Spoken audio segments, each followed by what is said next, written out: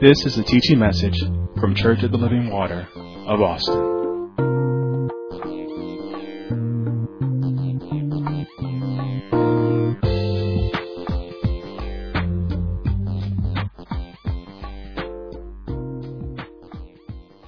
We have been teaching on an ongoing series on what is the real truth about the tithe. And all of this goes in, everything connects with the birth of Christ. None of this is possible without the birth of Christ. So, you can't get around. I was thinking, I said, God, I need to do a Christmas message. God said, the whole word is around the birth of Jesus. Everything you teach is around the birth of Jesus. If not for the birth of Jesus, nothing would be in place. Nothing will be as it is. There would be no resurrection without Jesus. There would be none of this. This wouldn't even exist. There would not be a church if it wasn't for the birth of Jesus. So he said, it's not any special teaching. It's just teaching the word of God because it all connects to the birth of the living God. And I'm so thankful for that. So we have been doing an ongoing teaching on what is the real truth about the tithe, because God is trying to get us to a place, and especially in this new year, in this time that's coming, God is trying to get us to get out of debt, to understand what He's saying, how He's saying it, how to handle your finances so that you can be victorious. And so in these teachings, we're going to connect those now, and my prayer all week I've been praying. I said, Father, let them get this. Let them get this. I want you to get it. I'm going to take my time today because I want you to get it. Because it's nothing in it. And I keep hearing my founding pastor in my head every time I want to push forward when he says, slow down and just teach the word. The most important is not that you give them all the information, but that they understand it. They understand it so they can walk in it. So that's the most important thing. You understanding it. My son came in after he got through ministry this morning. He said, Mom, I got right back to just where I left off last week. I didn't even get to good. I said, but it was good. I said, God knows what He's doing. I said, a lot of times we think let's go here. I need to go there and I need more time. I said, no. I said, it was good. It was fresh. It was God. I said, so all we do is allow God to lead us, direct us. We just follow suit. People will get you to do this, that, and the other, and you be all off of God's plan. I said, no, it was perfect. It was exactly what God wanted to be said. And a lot of times we think, okay, I said that, let me move on, and people still haven't gotten it. And my husband would always say, he said, I look at the faces of the people. He said, if they look confused, I go over it again. He said, if one of them look confused, I'll go over it again. The others just have to sit there that already know, because one is just as important as everybody knowing. Go over it until you get it. Amen. So this teaching on why should we tithe, for continuity of thought, the whole thought pattern that you had since all these weeks of teaching, we're going to review a little, and then we're going to flow into the new information of the continuing subject on what is the real truth about the tithe. Now, we've discovered in earlier teachings in this particular series that we're teaching that it's really not necessarily for non-tithers. This is for tithers. This is for the tithers to get to a place and stop being in a place where they're not getting the full benefit of the tithe simply because they're tithing in the wrong way. They're tithing with the wrong heart. They're tithing with unclean hands. They're tithing with the wrong motivation. And when you do that and you put the offering in the bucket or the tithe in the bucket, then you don't get the full benefit of it. And we want to work on that. Amen. So, because the whole purpose is we want you to be blessed, and God wants you to be blessed. Now, you should be in Malachi chapter 3, which is our foundational scripture. Go there and sit there for just a second, and let me just clear this up. Now, we'll know that the word tithe is a Hebrew word, and it means a tenth. And so that tenth We have already said in previous teaching, we already can set that thing in our mind that it's not ours. It belongs to God. It must be returned to Him. We don't think of it. It's something we can use. We don't put it a part of our budget. We take it out from the beginning. People don't like this. People want to hear all the message on what God has for me and how He wants to. But when you start teaching messages where you have an obligation to do something or you have to do something, then it's like, why do I have to do? Well, you have a part in this. You're in the kingdom for such time. So you have to listen to the king and you have to operate appropriately. Amen. So we said we immediately set it aside and separate it from our possession in our minds and in our actual hands. Now here's where we are. We have discovered when the tithe is paid properly with clean hands, clean heart, and the right motivation, immediately the 90 as well as the 10th immediately is holy, pure, undefiled, incorruptible by the devil. And the covenant, and every covenant promises of God begins to hover over that. It hovers over the tithe that you put in. It hovers over the 90. Because now it's holy. It's set apart. Because I did it with clean hands, clean heart, the right motivation. Now the Holy One hovers over that and the righteousness is that. It's a holy thing. And remember, I want you to keep in your mind the tithe and the 10th is not the money. That's not the seed. The 10th is not the seed. The seed is the obedience. Because remember, I did a teaching some years ago what a seed is. It has to be a part of a whole. And so money, that's not it. The obedience. So when you put it in there with the right hands, the clean heart, clean hands, right motivation, right then that thing becomes pure. That thing becomes holy. That's the way God does it. Amen. From that point on, you can go ahead now and glorify God in every area. Now that I've did the 10th right, I can glorify God with the 90 that's left over. Now if you're in Malachi chapter 3, we can depend on God. Look at verse 6. It says, "For I am the Lord, I change not. Therefore ye sons of Jacob are not consumed." Verse 10, He said, "Bring ye all the tithes into the storehouse, that there may be meat in mine house. And prove me now herewith, saith the Lord of hosts, if I will not open the windows of heaven and pour you out a blessing, that there will not be room enough to receive." Now I love that most of all. Look at verse 11. "And I will rebuke the devourer for your sakes. He shall not destroy the fruits of your ground, neither shall your vine cast her fruit before the time in the field, said the Lord of hosts.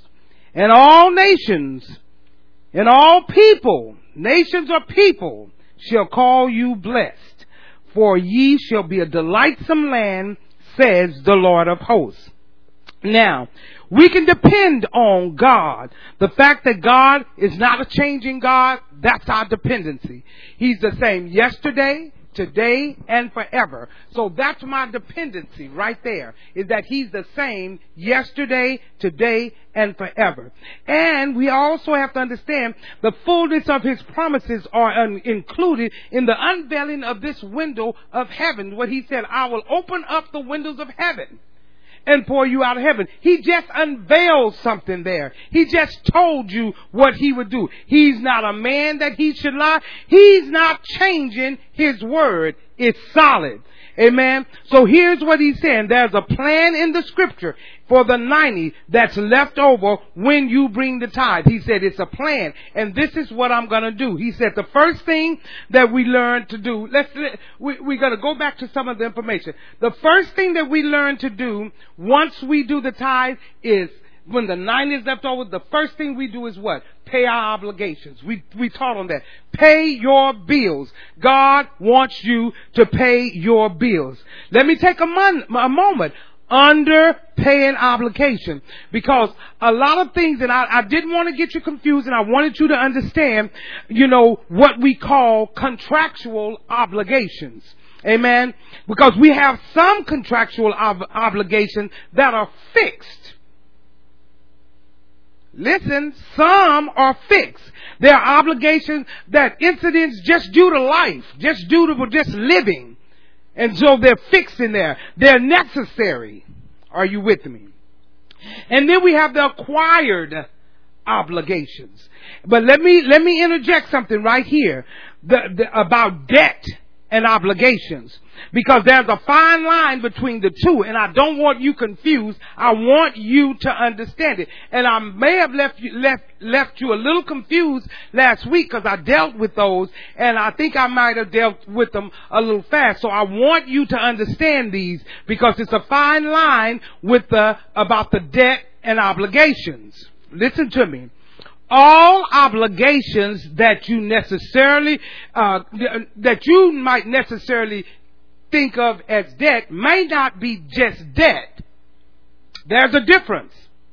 There are some contractual obligations that are not debt, but they're still an obligation. Listen to me. So let me make it clear. And I want to point it up this morning. Because you are in a contractual obligation, it does not mean necessarily that you're in debt. Well, wait, didn't you say last week contractual? Follow me. Be patient. For example, if you own a home, listen, that is a contractual obligation. We know that. You all that stuff you sign, that's called a contract. So that is a contractual obligation. But this is the thing. In your home, if your home is in a position where if you sell it, you can make a profit off of it. Or if something came up, or you realize that you can get more from the sale of your house, listen, than what you owe on it, then you have to, you call that net equity is what you get. Listen, you get net equity in that house. If you sell it and you get more than what you owe, then you don't consider that as being a debt. You don't consider that as a debt.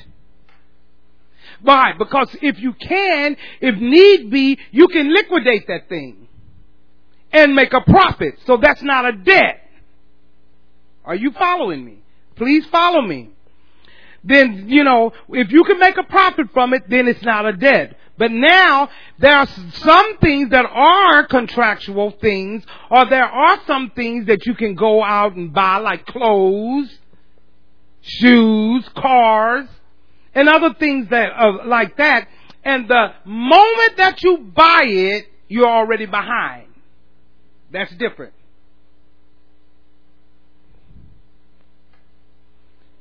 The moment that you buy it and you get them, you're already behind. But contractual obligations, that is invested in such a manner that you can make a profit or increase or even an investment. Any of those, you don't put that in your debt column when you start adding up my debt and my assets and my liabilities. Don't put that in the debt column, because you can make a profit on that. Are you with me? I want you to get this. Although it's a contractual obligation, are you getting with me on this? I want you to, it is still a contractual obligation. All contractual obligations are not the same. So it's not, we got to look at this thing legalistically in this form, because then you'll get all mixed up and say, oh God, I'm this and that. Now, if you went in and bought a house beyond your means, you are in debt. I'm not talking. See, let's balance it. You just put yourself in that. That needs to go in the debt column, because you went way over what you were supposed to, and you know it. And you know you can't afford it. That's different. Amen? So you may have a contractual obligation. And let's just see, let me give you another example. You can have a contractual obligation with an annuity. Some of you have annuities. I do. I know you can have annuities. And with that, that means you're paying something in all the time for something later. That's still a contractual obligation. But it's not, you wouldn't put that in the debt column because you're going to benefit from that. Are you understanding me? And because see, in that, you're putting something in, and you know if you take it out early, there's a penalty. But when you don't, it's building value, right? And even though it's a contractual obligation, again, it does not go in the debt column because it's making value for you. So I didn't want to leave you with that confusion that everything is contractual is also debt. Now, let me give you the word that I call the debt.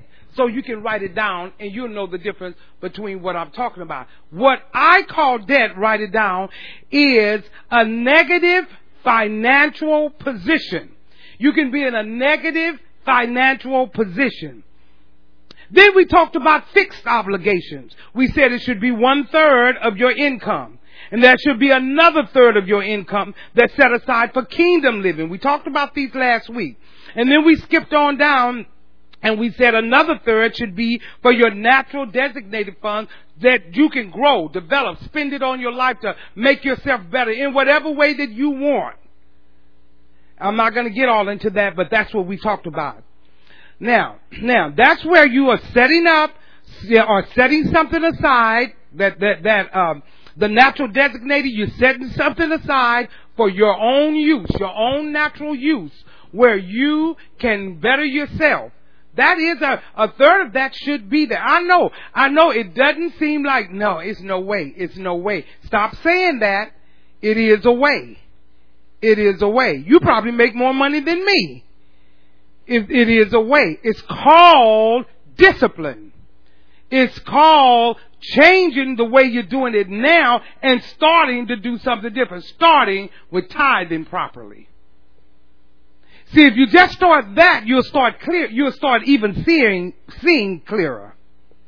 Are you with me? Now, holding all that in mind, let's look back at kingdom designated funds. Because when I said that, everybody thought that I meant bring all your money to the church. But there's more to kingdom designated funds than that. Let's make your head clear on that. Designated funds, and we said you have that, it's gonna bring back to you and rebound to your account. When you give to others, you give to different areas. When you give to the ministry, like for people for college or whatever kind of, or you know people that are going through a struggle and you're doing kingdom work. See, the church don't have to necessarily know. That's kingdom work outside of the church building. And God requires you to have funds or have whatever is needed at that time so that you can be in that. All of that has to do with being in the will of God with the 90 percentile that's left to you, because God is going to require for you to do some things with that 90. And it is to help others. We saw some things over in Matthew chapter 6. Let's run over there to Matthew chapter 6, and I think we left off there. In Matthew chapter 6, let's just start right there.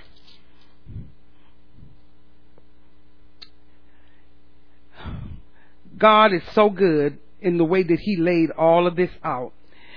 In this, God was pretty much letting us know what we should and shouldn't do. Let's begin at 6 and let's begin at verse 27.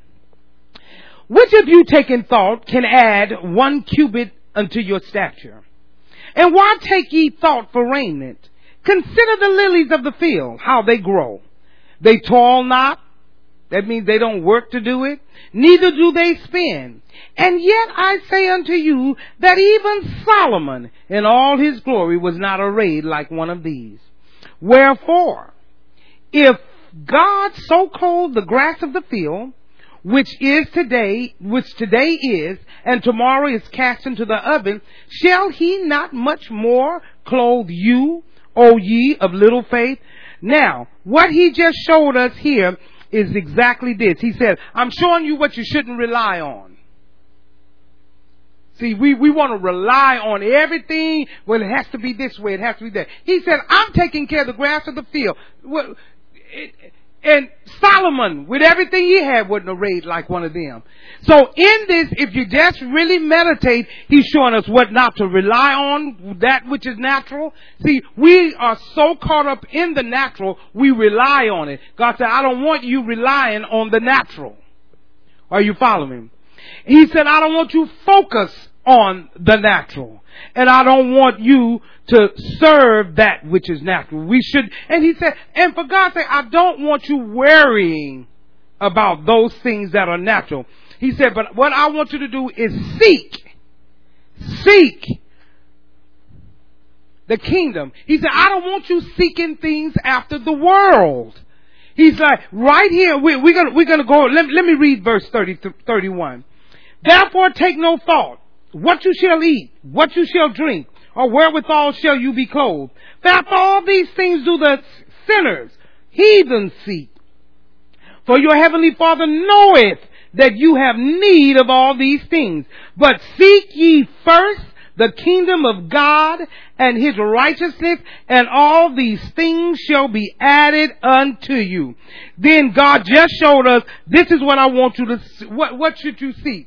He said, the kingdom of God. I don't want you seeking everything else in the natural. And that's the first thing that God's people, I'm not even talking about sinners, I'm talking about God's people. The first thing they do is they try to seek a natural way to do whatever they're going to do. The natural way. But he told us, seek the kingdom of God and his righteousness. That is two things that's going to bring us squarely down to what we're going to take off today. And I'm telling you, everything that he just was telling us about the add to life was that when he said all these things will be added to you, he laid it out to you. If you do this, and you don't do this, and you don't do this, you're going to have the add to life. Simplicity. 31 to 33 to 34 is what you need. He just laid it out. See, we're always looking for something big and out there. No, it's just that. Stop trying to make God's word hard. He said, I want you to take no thought. Stop worrying about it. This is how you get into the add to life. We want to do everything else. So, in other words, in verse 31, now, it means I'm giving you some instructions. When God gives you some instructions, do them. No matter how hard it looks, do the instruction. He said, I don't want you to rely on, I don't want you to focus on, I don't want you to seek, and I don't want you to worry about things. Hold on, because I know you love things. But God said, I don't want you to rely on them, worry about them, focus on them, seek them, none of those things. He's saying, why? Because I have all that in mind. I like what he said. He said, I already know you have need of that. I already know that. Now, because people will get crazy. Oh, I'm not buying no more. That does not mean don't buy clothes. That does not mean don't go to the grocery store. You don't, I'm not buying nothing now. I'm just going to buy some Roman new. No, it doesn't mean that. It doesn't mean not to go to the store. It doesn't mean, he's telling you plain and perfectly, when you do those things, don't have anxiety about it. Don't be in a, oh, I wonder if I'm going to have enough. Are we going to have enough of this? Are we going to have, that will keep you from the add to life, because now you're focused on what can I do? What can I do naturally to make this work? What can I do here? What can I do? And you're going to go out and get yourself crossed up in all kind of wrong things. He said, don't sit up and worry about these things. And there's people that are hearing me right now. You're concerned about what you don't have. And that's where your anxiety attacks are coming. I like verse 32. For after all these things the Gentiles seek. For your heavenly Father knows that you have need of all these things. Now, if your heavenly Father knows that, what are you worried about? What are you worried about? Now again, he didn't say don't purchase. He said don't seek it. You see something, he said, for example, you look at something and that you want. You look at a car, whatever, and you see something you want.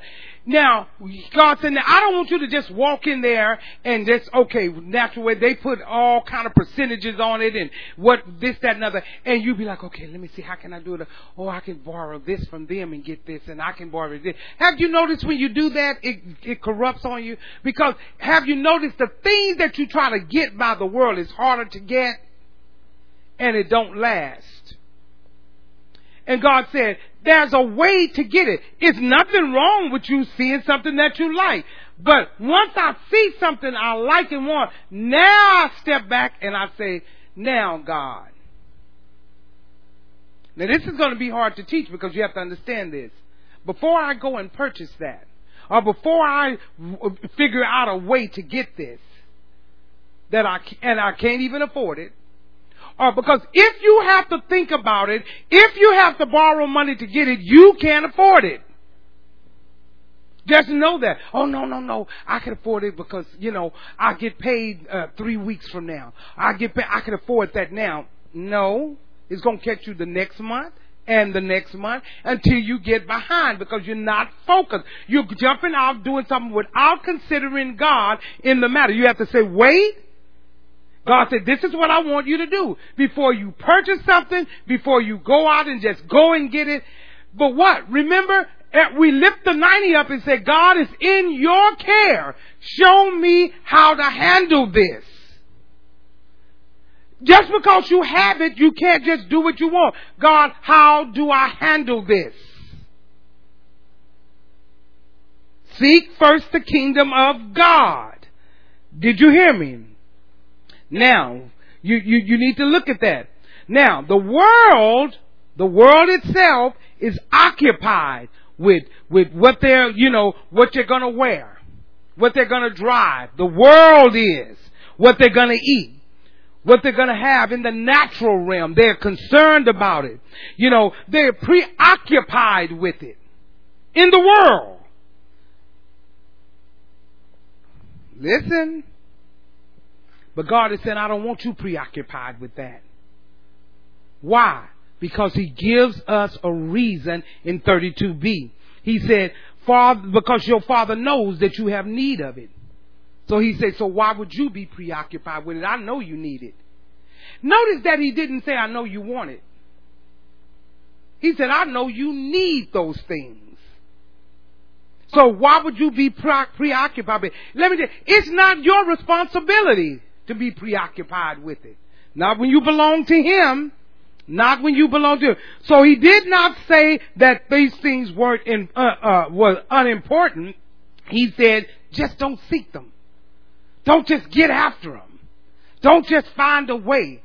Okay, I'm going to find a way. I'm going to find a way for us to get this. And you're going to loan places and you're doing title deals. And anytime you're doing any of all of that, you are already operating according to the world. Anytime you have to go get a loan from, you are operating according to the world. Are you with me? He basically said that those natural things are so important to you that He's taking notice on it. And how does He know? Because Jesus saw all of the things that we need. He said He took notice. Now remember, all this before the world began. And He said, I know that they're important to you. I created them. I created them. They are important. Now some people say, well, I'm not worried about clothes. No, you need to be worried about clothes, because not worried about clothes, but you should buy clothes. You need clothes. He said, you have need of them. You are not Adam and Eve. You have need of clothes. He said, I know that. I just don't want you seeking them, worrying about it, have anxiety about it. Then He said, food is important. So important that He took note of it and said it. He said, why are you so caught up in what you should eat and what you should drink and what you should wear? Why are you so off focus? It's no way you could be focused on the kingdom and then focus on that.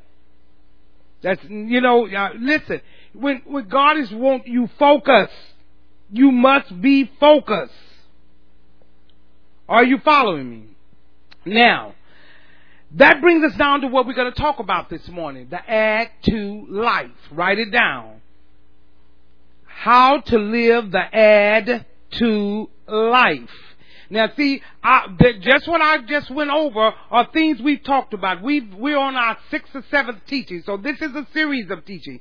So that was new information. That was old information, and I just went through it just for continuity of thought. But now we're going into the new information, and you need to buckle in and understand what he's saying. Amen. I'm going to talk about living the add to life. Because he said these things will be added unto you. So that means that I should expect these things. Woo, really? Yeah. He said you should expect these things because it's a part of the add to life. Are you with me? Why should you expect it? Tell yourself, I need some things. I know I don't need them. Yes, you do. I bet you if I go to your house, you have things in there. Because why? You had need. You just didn't want to stay in the house with nothing in it. They're things. Are you with me? How many of you need some things? Let me see a show of hands, because mine is up first. Just think. I know. Because we teach. See, because God have never had a problem with anybody having things. He's always had a problem with things having people.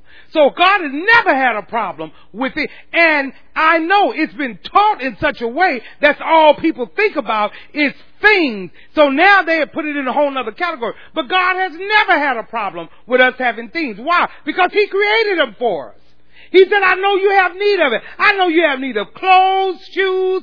I know you have need of all those things. And I have no problem with you getting those things. Now, some of you already got happy about that. Ooh, Lord, now I'm going tomorrow and just be still. Just be still. We like to just run off after we hear one little part. Amen. So we say all of us need something. But watch the progression. Once and first that you put the tithe in, listen correctly, that's the 10th. When you drop it in the bucket with clean hands, clean heart, right motivation, remember at the beginning I told you, don't focus on the money, don't focus on the dime on the dollar, because that's all a tithe is. 10 cents on a dollar. That's all it is. Because there's nothing, that's not where we're going with that. I don't want you concentrating on that. Now watch where we're going to this morning. First of all, the tithe was simply putting it in the offering plate or the offering bucket. It is to produce a harvest for you with the 90. So it's a progression. The right tithe is going to produce the harvest with the 90. Now the harvest of the 90, watch this, the harvest of the 90 is going to produce the add to life. So now you got those three in line, that must be on point. I got a tithe, I get the 90% that's wholly set apart for the harvest, and remember what that's going to do because you're doing it right, you're going to now superabound. Now you're going to superabound. And he said, then you're going to be into the add to life. It's not going to, see, most people want to do the add to life in front of all of that. And don't do that at all. I want to have all this stuff. I want to do this. I want to do that. But this is God's kingdom, and this is the way He's laid it out. I must tithe. I must get a harvest, and the harvest is going to lead me right into the add to life. Three things happen. Three things happen here. I just told you. Tithe, harvest, add to life. Write it down. Tithe, harvest, add to life. It needs to come in that order in the kingdom. See, now it's getting exciting because you're like, okay, I can do that. I can do that. Wait, just hold on. See, because when I talked about the tithe, you suffered through that. You was like, oh, Yeah, well, okay, yeah, yeah, I've been doing it all wrong. Oh, yeah, yeah. And then when I start talking about the harvest and the third part, you almost fainted. Oh, ain't no way. Oh, that's going to be too hard to do. I can't do any of that. Now watch this. If you follow these instructions, listen to me closely. Listen to me closely. If you follow the instructions that I'm going to give you, the add to life is waiting for you. I promise that. I promise that not on my word, but on God's word. Because God is not a man that he should lie. He said, if they do it my way, they will live in the add to life. He just laid it out to you here. If you would do 31 and 32, 33, you're there. You better read it over and over and over again. Now, tell yourself, I want this thing. 4 significant things that I want you to remember about the add to life. Now listen very closely. Right, number 1.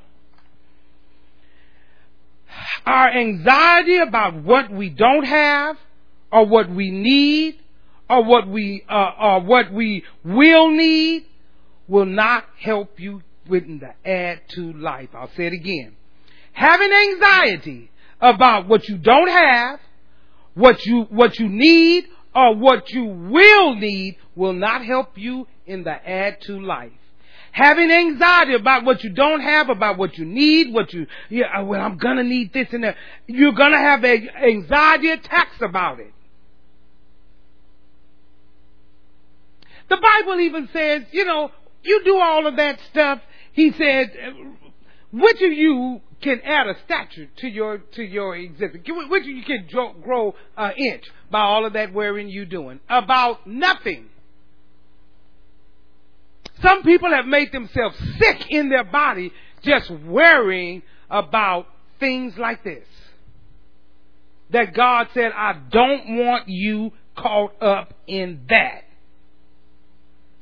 But they spend all of their time. I like what it says in verse 27. Which of you by taking thought, or which of you by worrying, can add 1 cubit into your stature? He said, tell me, with all of the worrying you're doing, has it made you get any taller? Have you gotten what you worried about? Have you sat there all that time and worried? What have you got? But now, you got either a headache, your stomach is growling because you got pains and knots in your stomach, your back hurt. Everything just started hurting. Your neck hurt, your shoulders hurt, everything. See, all of those are things that you have made anxiety attack your body. Our body is an intricately built thing. It cannot take all of that. Because what you think on the longest become the strongest in your life, and it will affect your body. Good, bad, or indifferent. You think on it long enough, it's going to affect your body. And if you think on it long enough, you'll do it. Good, bad, or indifferent. Second thing, I want you to remember that our Father knows that you have need of these things. See, you just get into the add to principles here. Listen, your heavenly Father knows what things you have need of. Again, I want you to look at that. He didn't say things that you want. He said, I know that you have need of these things. God is not sitting up ignorant of your needs. But you treat God like He's ignorant of your needs. That's a slap in Jesus' face. It's a slap in God's face. Once I worry about the things that He already showed me in here, that He told me I don't want you to get caught up in, because I can give you the add to life if you don't, it's like slapping Jesus in the face and say, I don't trust you. I just don't trust you, God. I got to worry about this thing. No, God already knows that you have need. He's not ignorant to those things. So what God wants us to do is get into a lifestyle. I like that word. See, we can't just step. It has to be a lifestyle. It has to be a continuation. It has to be not what we do, but who we are. I keep telling people all the time, this is not what I do, it's who I am. See, you have to own it. You got to make it just what you have to make it like you're breathing. It's just naturally. That's called being consistent in the Word. Just be consistent in the Word. And that'll make it where we're not preoccupied. And, we're not somewhere snotting and crying and I don't know what we're going to do. I don't know. Just back and forth worrying about what all these things that God said don't worry about. We're not going to have at the end of the month. I don't know. First of all, are you a tither? Again, not about the money, obedience. And if you are, did you do it right? And did you lift up the 90 to God and ask Him how to do it? Because I don't even know how to do it, and it's nothing magical about it. It's nothing supernatural where God said, oh, hocus pocus, and there you go. But somehow, when you work the Word of God, you will have the same amount of money that you come up short with, that at the end of the month, you have more than enough. And you'll be like, how did that? Wait a minute. It's the same money, but I did something different. I operated in the principles of God. The principles of God will take. See, it's nothing. He's not going to supernaturally do anything. He don't have to. Why? Because seed time and harvest is already in the earth. It works. It's going to, because you have done seed time, harvest. You've done all the things that we previously taught. And now all you have to do is say, okay, God, this works. How is it? I'm telling you, I have seen so many people that have retired, or people that make less money than they did when they work and do better. Now, how is that? Other than the kingdom life. You be like, I'm living better than I did all them hours I was working. I mean, my God, and driving, and doing all that. And you can't see it when you're working. You think you have to work all the way up. Like, I got to keep my job. Because you don't operate in the principles. I have seen time and time again where people make less money and do better than when they were making, and they were trying to work overtime, getting extra this and extra that, trying to make it work. But that is the world's way. And it always corrupt, because you do all of that, and at the end of the day, you don't live past 50-something, because you don't work so hard and wearing your body down. You're tired. You can't get, you and your spouse can't go nowhere and enjoy life, because all we did was work. We just couldn't see, making less than what we had. See, you don't look at those things. You don't worry those things. You don't consider those things. You don't seek those things. You don't focus on the things when you're operating in God's plan. It just works. And it all comes from seed time and harvest. And He said, as long as the earth remains, it'll always. He placed that principle in the earth, and it won't change. You sow, you're going to reap. Good, bad, or indifferent. Whatever you sow, it's coming up. Something is coming up. So many people today, they don't know why they can't get love. You never sowed any. None comes up. And you think people are being meaner, but they can't even do it, because it's the principle that works. You have to have put something in the ground. You have to have sown something. So you be like, nothing's coming up. Nothing. What did you put nothing? Well, no, I didn't. And, see, again, once you get to the place where you're actually living in it, you never, ever go back in the past where you didn't sow or where you sowed. You don't put that together. Why is this happening? Go back and think. What did you sow in 1999? What did you sow in 2014? What did you not sow in 2016? Now it's 2020 and nothing's coming up, and you see it coming up in other people's lives, and you're like, they're doing something wrong. What's going on? Why do they have it and I don't? Or you'll say, oh, they have it because they got that kind of job. God don't care about what kind of job anybody has. God is not on there. God could care less. This principle works whether you're a janitor or you have a PhD. It works to whoever works the word. Simplicity. Listen, third thing I want you to remember is God has taken full responsibility of your needs. Your needs is not your responsibility. That's our biggest problem.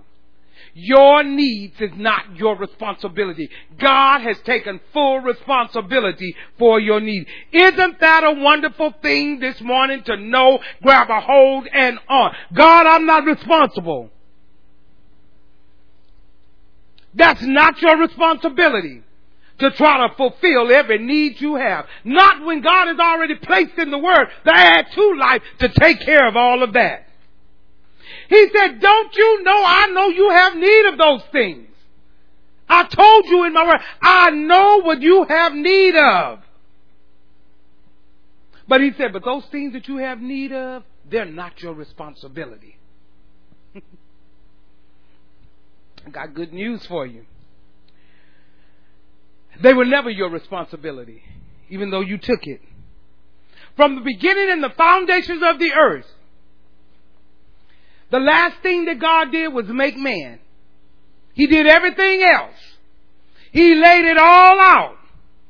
Even when he put Adam and Eve in the garden, he did not put them in the garden and say, now this is your responsibility. No, he put them in the garden and say, this is not your responsibility. All you need to do is just dress it and clean it and keep it. That's all you have to do. For the you don't have the responsibility to do anything else but dress it and keep it. And just live there. It was my responsibility to get it there. It was my responsibility to have the trees there, food for you to eat there, everything that you need there. Everything was in place. God said, you can do the same thing. Stop making my responsibility your responsibility, because when you make it your responsibility, you go to the world. And the world don't like you. I don't care how good you smell, how good you look, how you smile, how you think you've gotten over on them. No, they've gotten over on you. Amen. So we understand that when God looked around, and this is what I love about it. This is why I know that it's God's responsibility. Remember in the Garden of Eden, it said he looked around and examined his work and said it was good. He said it's excellent. It's good. It's good to go. It's my responsibility to give them. I gave them everything they need. My responsibility. What a good God. And I love the fact that God inspects his work to make sure that it's good. And then I love when he pronounces that it's good. Because when his word go forth, it's established forever. Ours is fly by night. But his is established forever.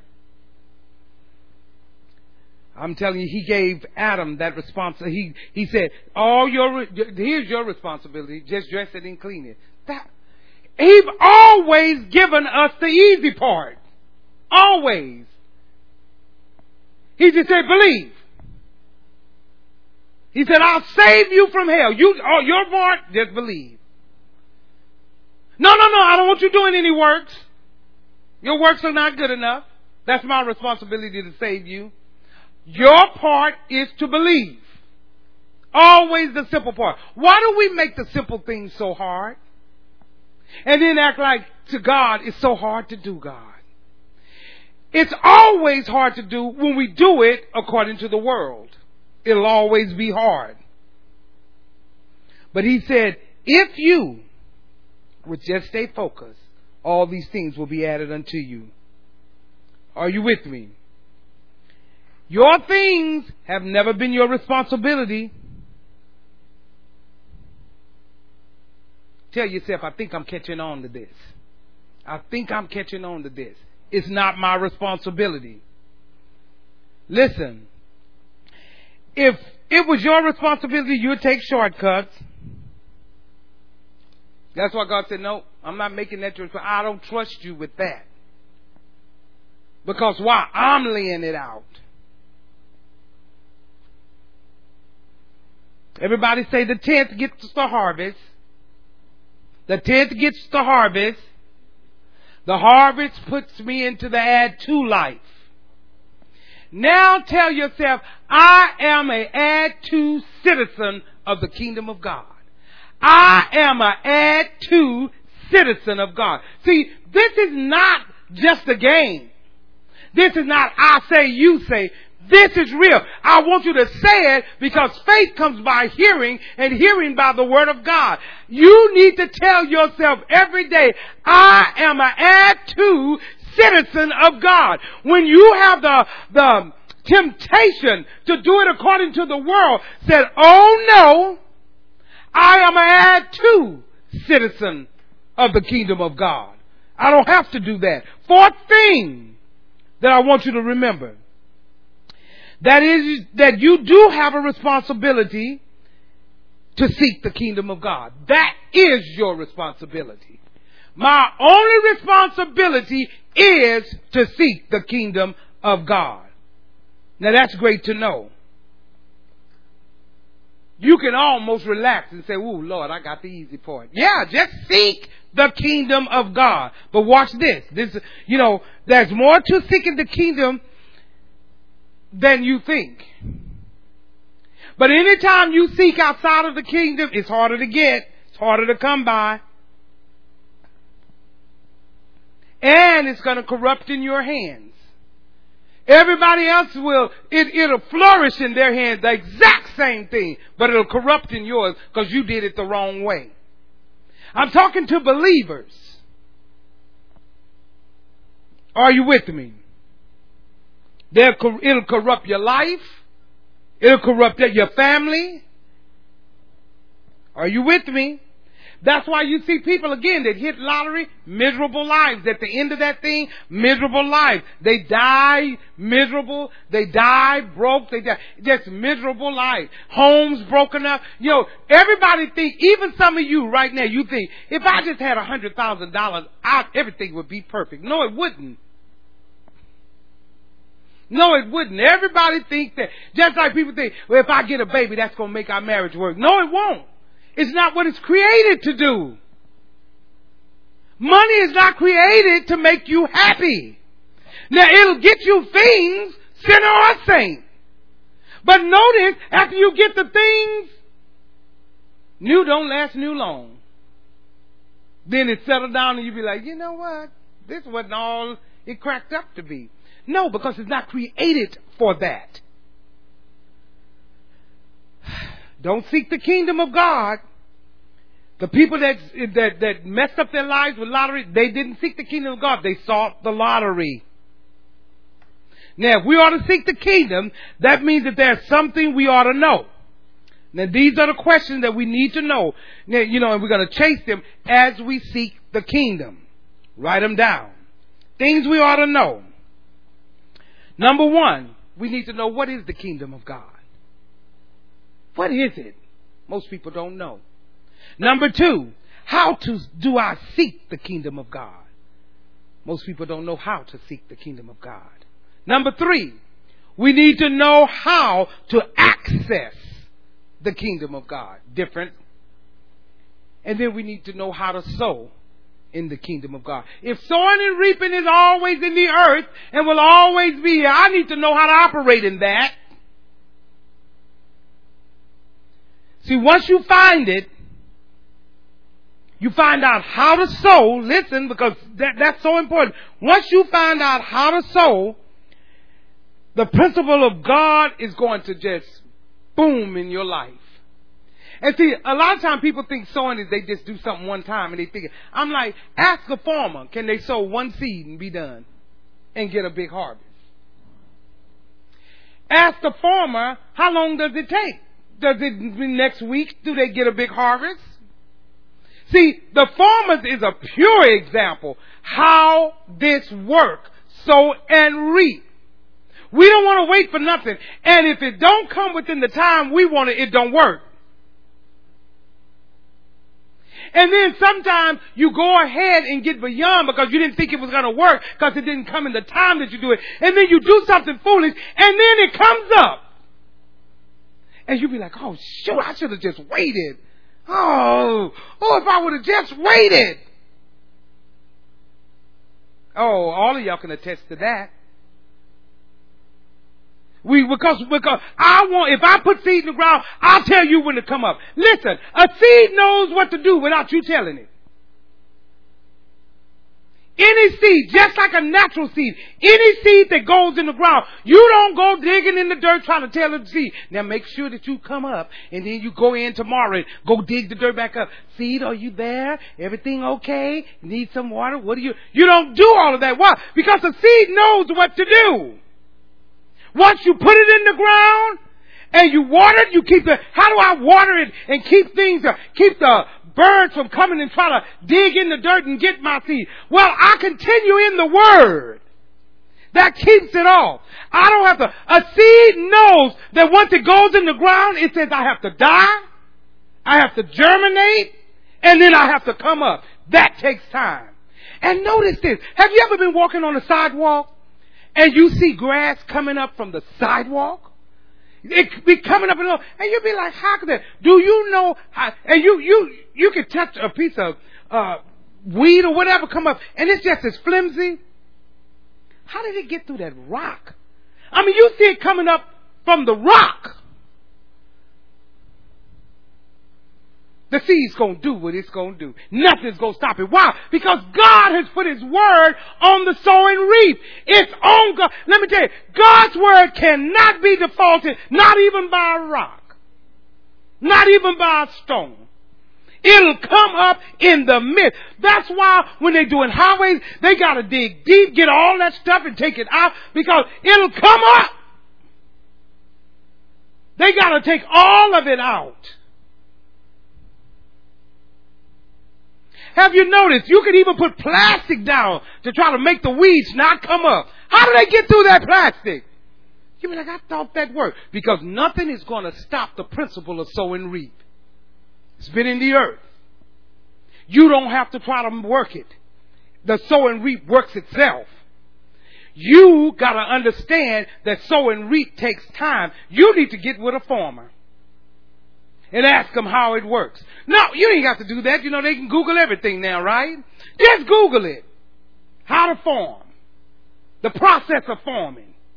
See how it works. See how they come up with bad crop.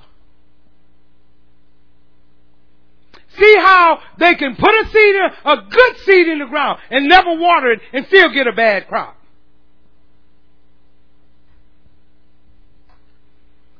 So you can put a seed in the ground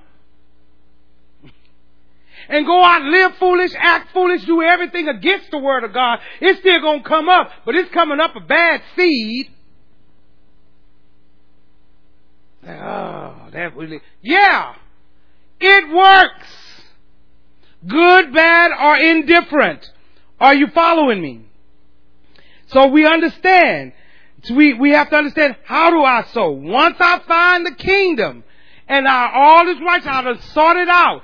God is going to show you how. Let's take them one at a time. What is the kingdom of God and His righteousness? Let's start with that one first. What is it? What is the kingdom of God and His righteousness? Before I tell you point blank what it is, I want to caution you about something. God, I want to say this because I don't want you to go away thinking. God wants you to have things. He said it right here. He said, I know you have need of them. I just don't want you seeking them. He knows that already. Things were created by God, not for Him, but for us. Things, just things. The chair you're sitting in, Just things. They were made by men, but they were created by God. Everything that it took to make it, God made sure it was in the earth.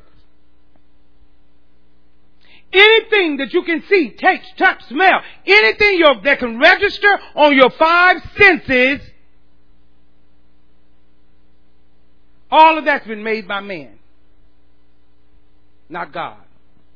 Made by man. Did you hear me? All of it's important. Anything that you can see, taste, touch, smell with the natural senses was made for man. Yeah, all that's for man because it's registered on your senses. It's not made for God. God is not a natural man. God is a spirit. God did not make those things for himself. We can taste food. God said, I made that for you. We can feel this. God said, I made that for you. Not for me. God doesn't have a natural body like ours. He's a spirit. And all of the fulfillment of God is going to come in the spirit. You can't even fulfill God with your natural body.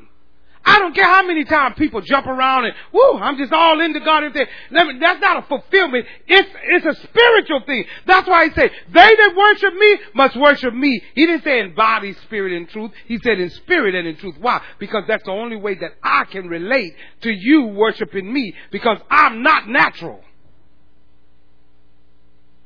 So the natural jumping around is for you. Or maybe your reaction. See, because I don't want to put it down because there's nothing wrong. If it's real, it's real. You can jump around. As long as it's real in the spirit. And understand that the natural is for you. But the true worship must worship him in spirit and in truth. God say, nope, spirit and in truth. That's where you're going to reach me. Not in the natural things. Not in the natural body. Why? Because you can see it. And he said, they that come to me, don't come to me with flesh. The flesh was just for you to live on this earth. Don't come to me with it. Just worship me in spirit and in truth. That's why nobody, well, I'll tell you one thing. If you didn't get to run down the aisle and you didn't get to dive on the floor and flip over and everything, I'll tell you ain't been with God. Well, no, I don't have to do all that because I can worship him in spirit and truth.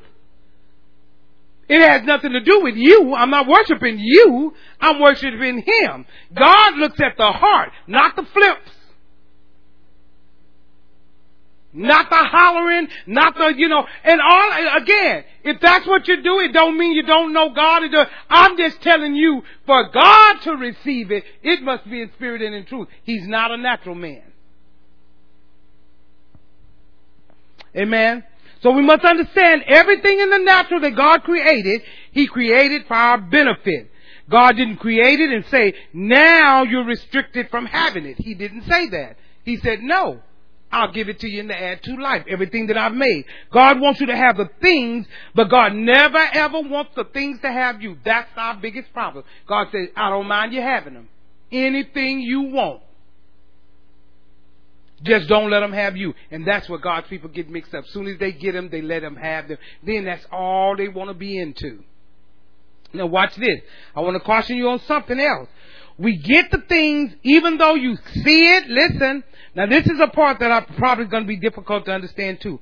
Even though you see things that you want, God said, I don't want you going and getting them God's way. Get that.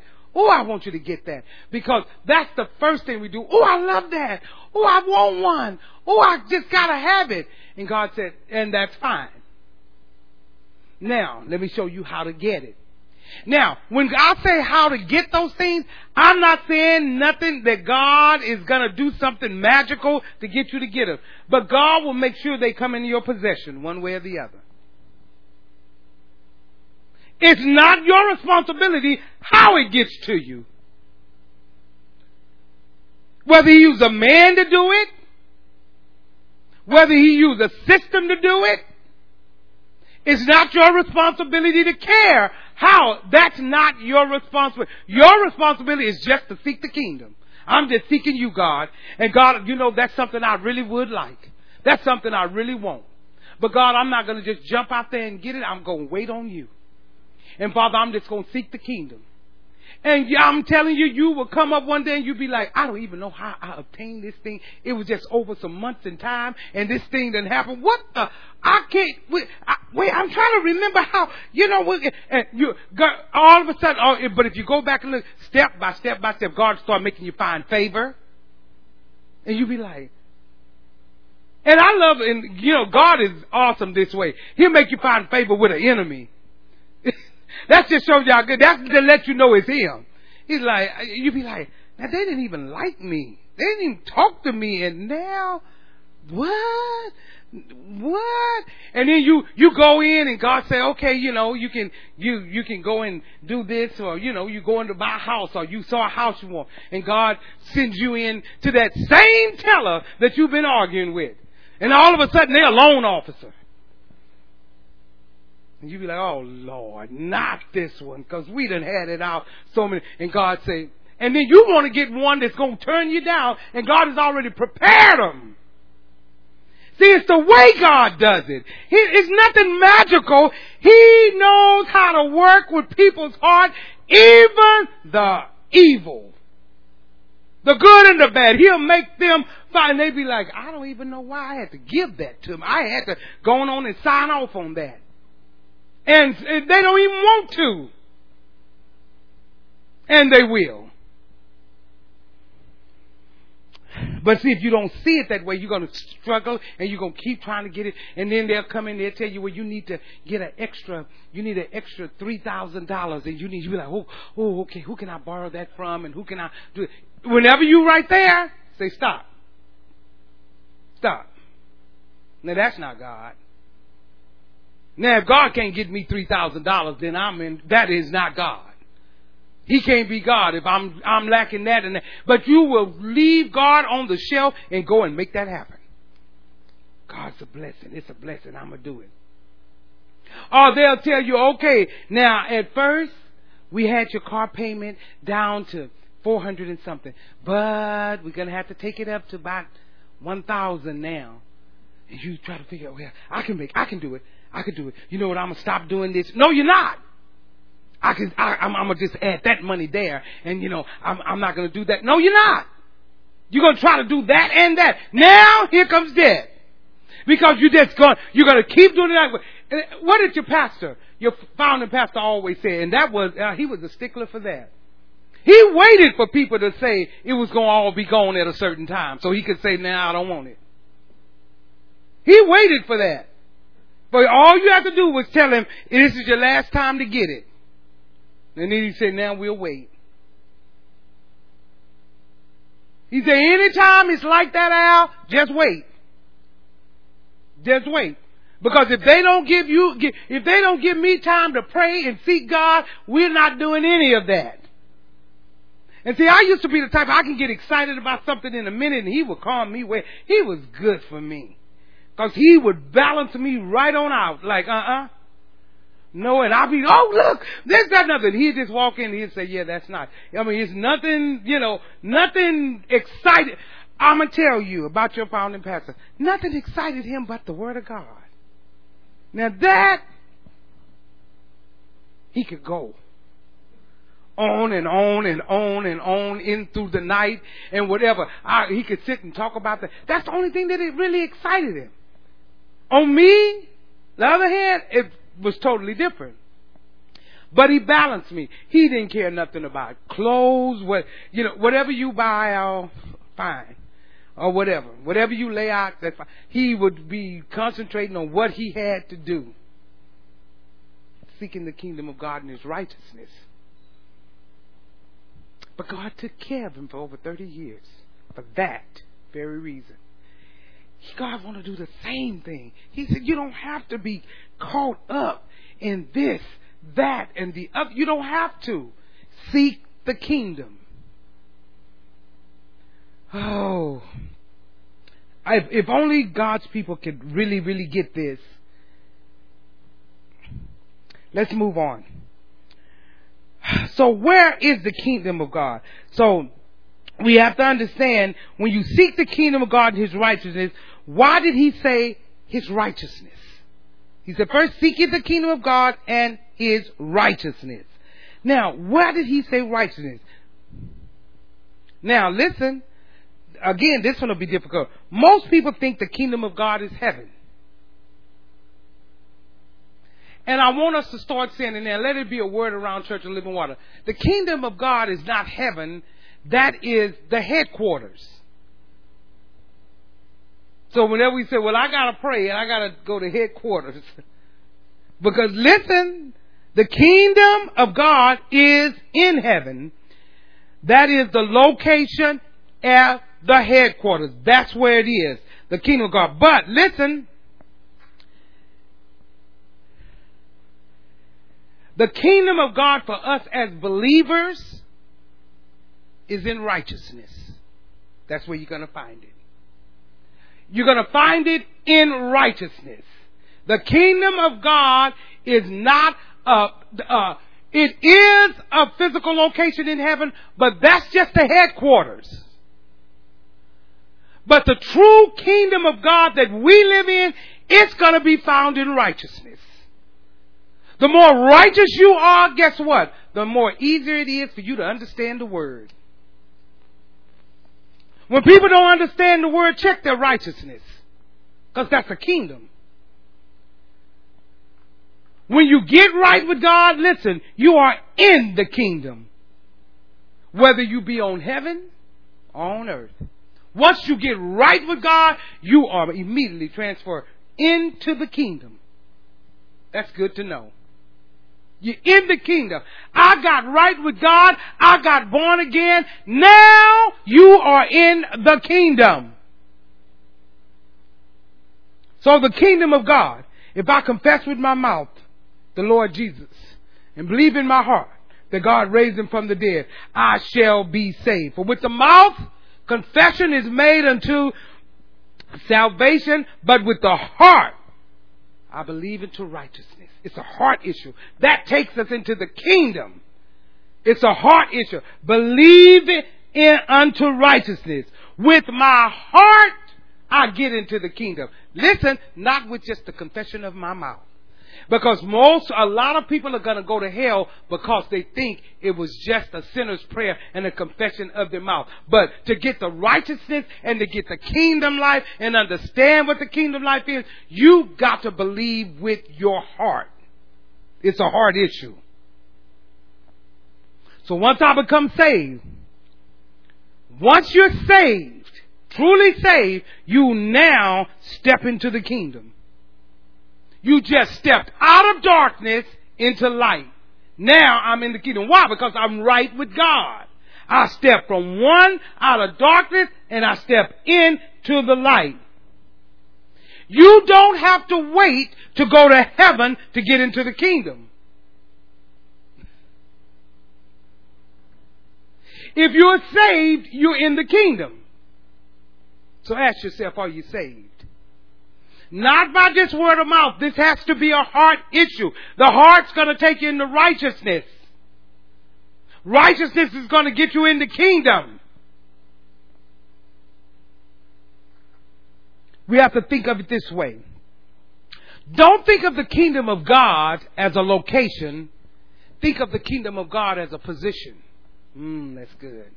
Don't think of it as a location. Think of it as a position. And we have a disposition within that position. So then the kingdom of God is in His righteousness. Once you get right with God, then you are right with Him. That is the kingdom of God.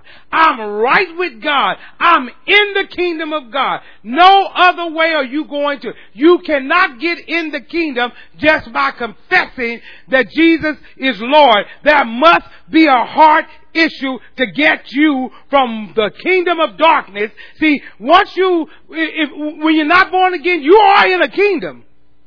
It's called the kingdom of darkness.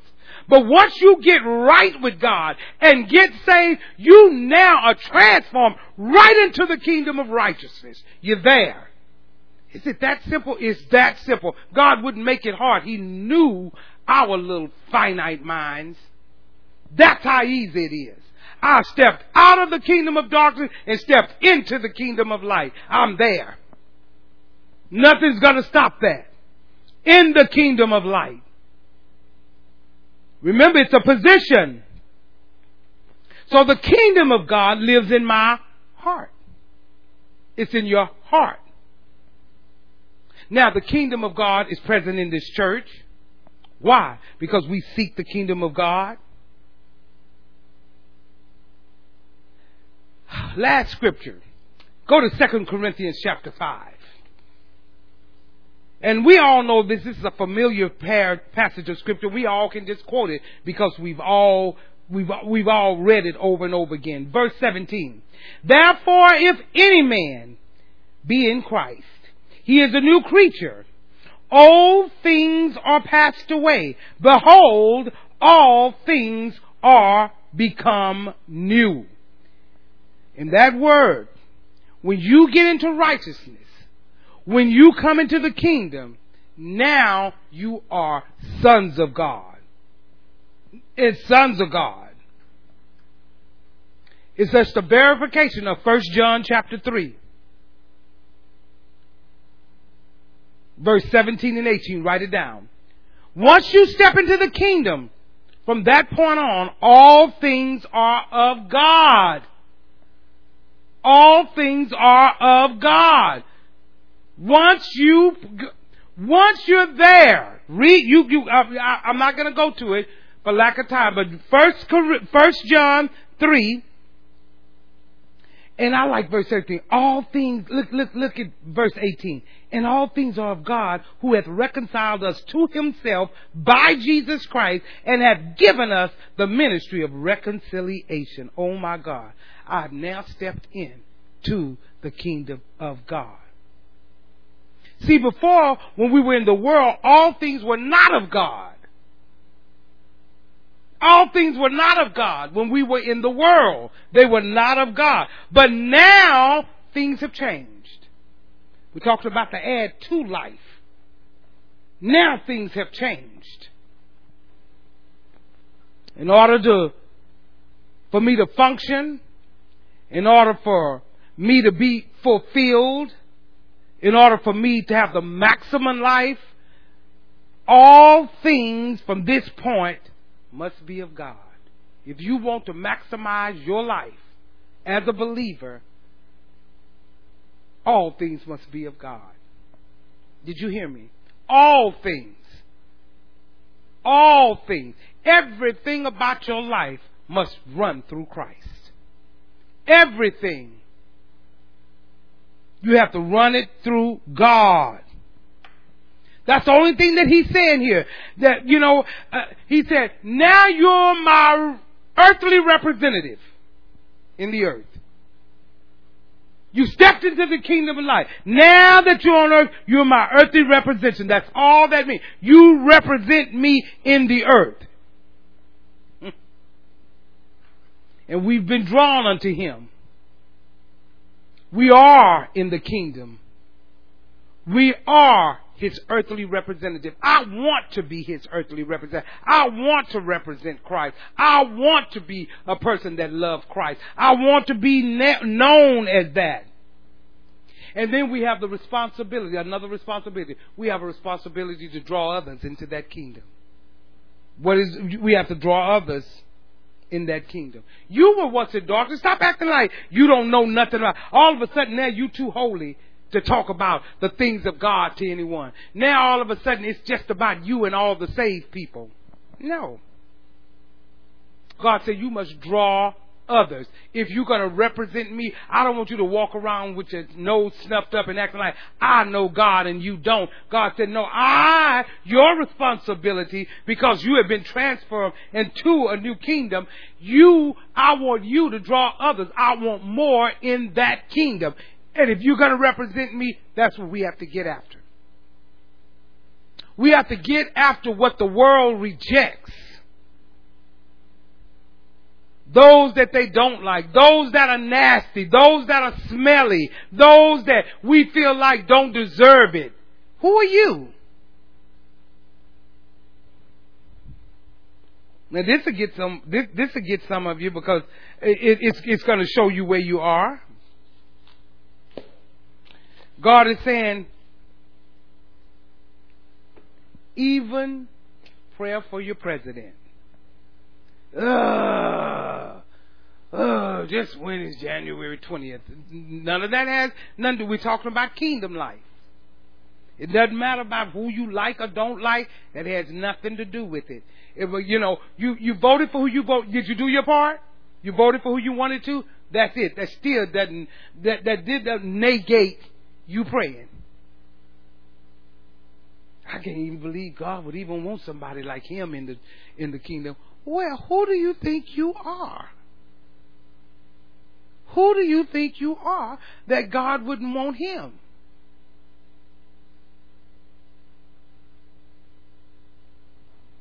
Now, I can just say this about me. I don't have to say it about anybody else. And I don't advocate, and I don't tell nobody in this church who to vote for, and I don't care who you vote for. I don't care who you're for, who you're against. It has nothing to do with me.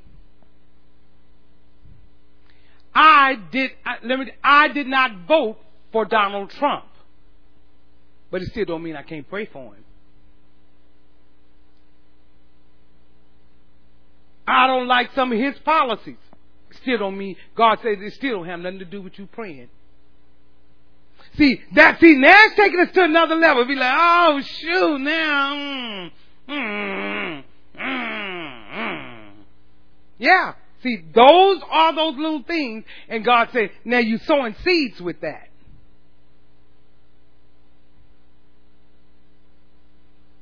Anybody can pray for somebody they love.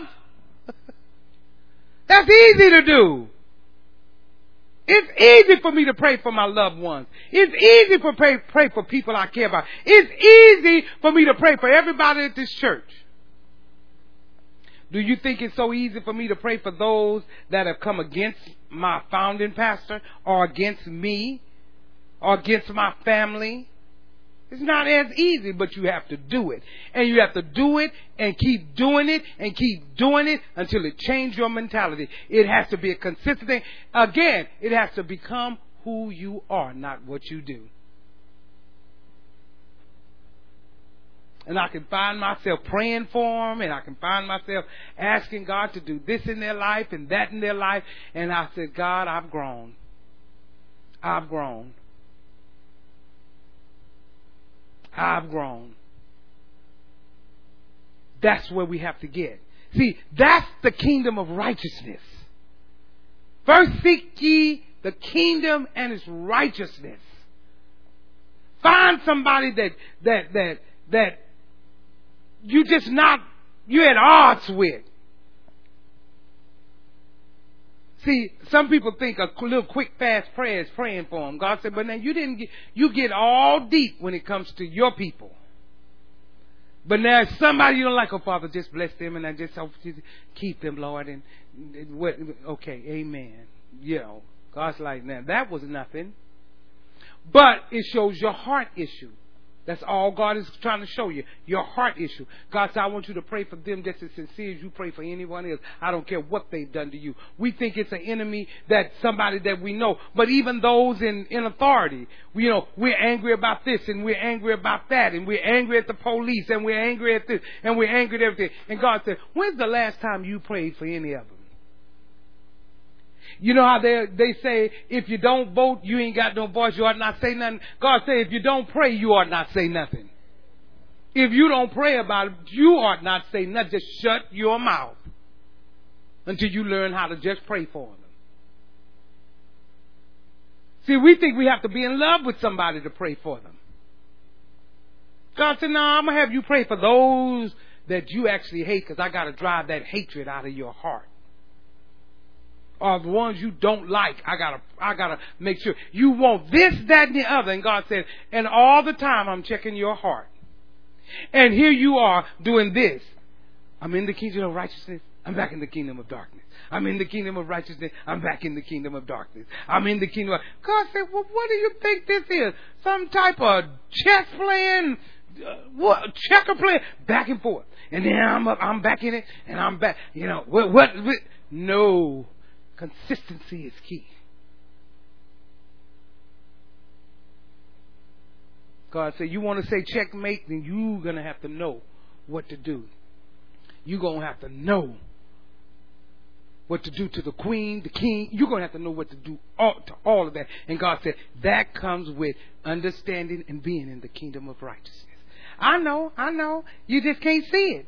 But I'm going to tell you, these are principles and things. If you would operate in them, your life, your finances, everything would change. My finances have something to do with me praying for Donald Trump. Yeah. For you it do. Not for everybody, but for you it do. If you had to ask that, for you it do. I don't like her. I'm not streaming anymore. It's okay. It's too late. You've heard that. And remember, God has His people everywhere. God is trying to get you where you need to be. Get the stony heart out. Get that callous heart out. We must get rid of all those things if we are going to live and add to life. Or you're going to watch everybody with the add to life and you will never have it. You're going to watch everybody superabound and you will always lack. Only because everything is out of order in the heart. Everything's out of order in the heart.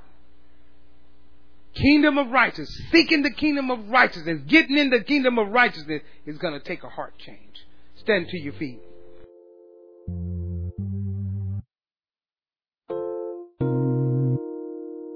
This has been a teaching message from Church of the Living Water at Austin. For more information about our ministry, please go to our website at livingwateraustin.net.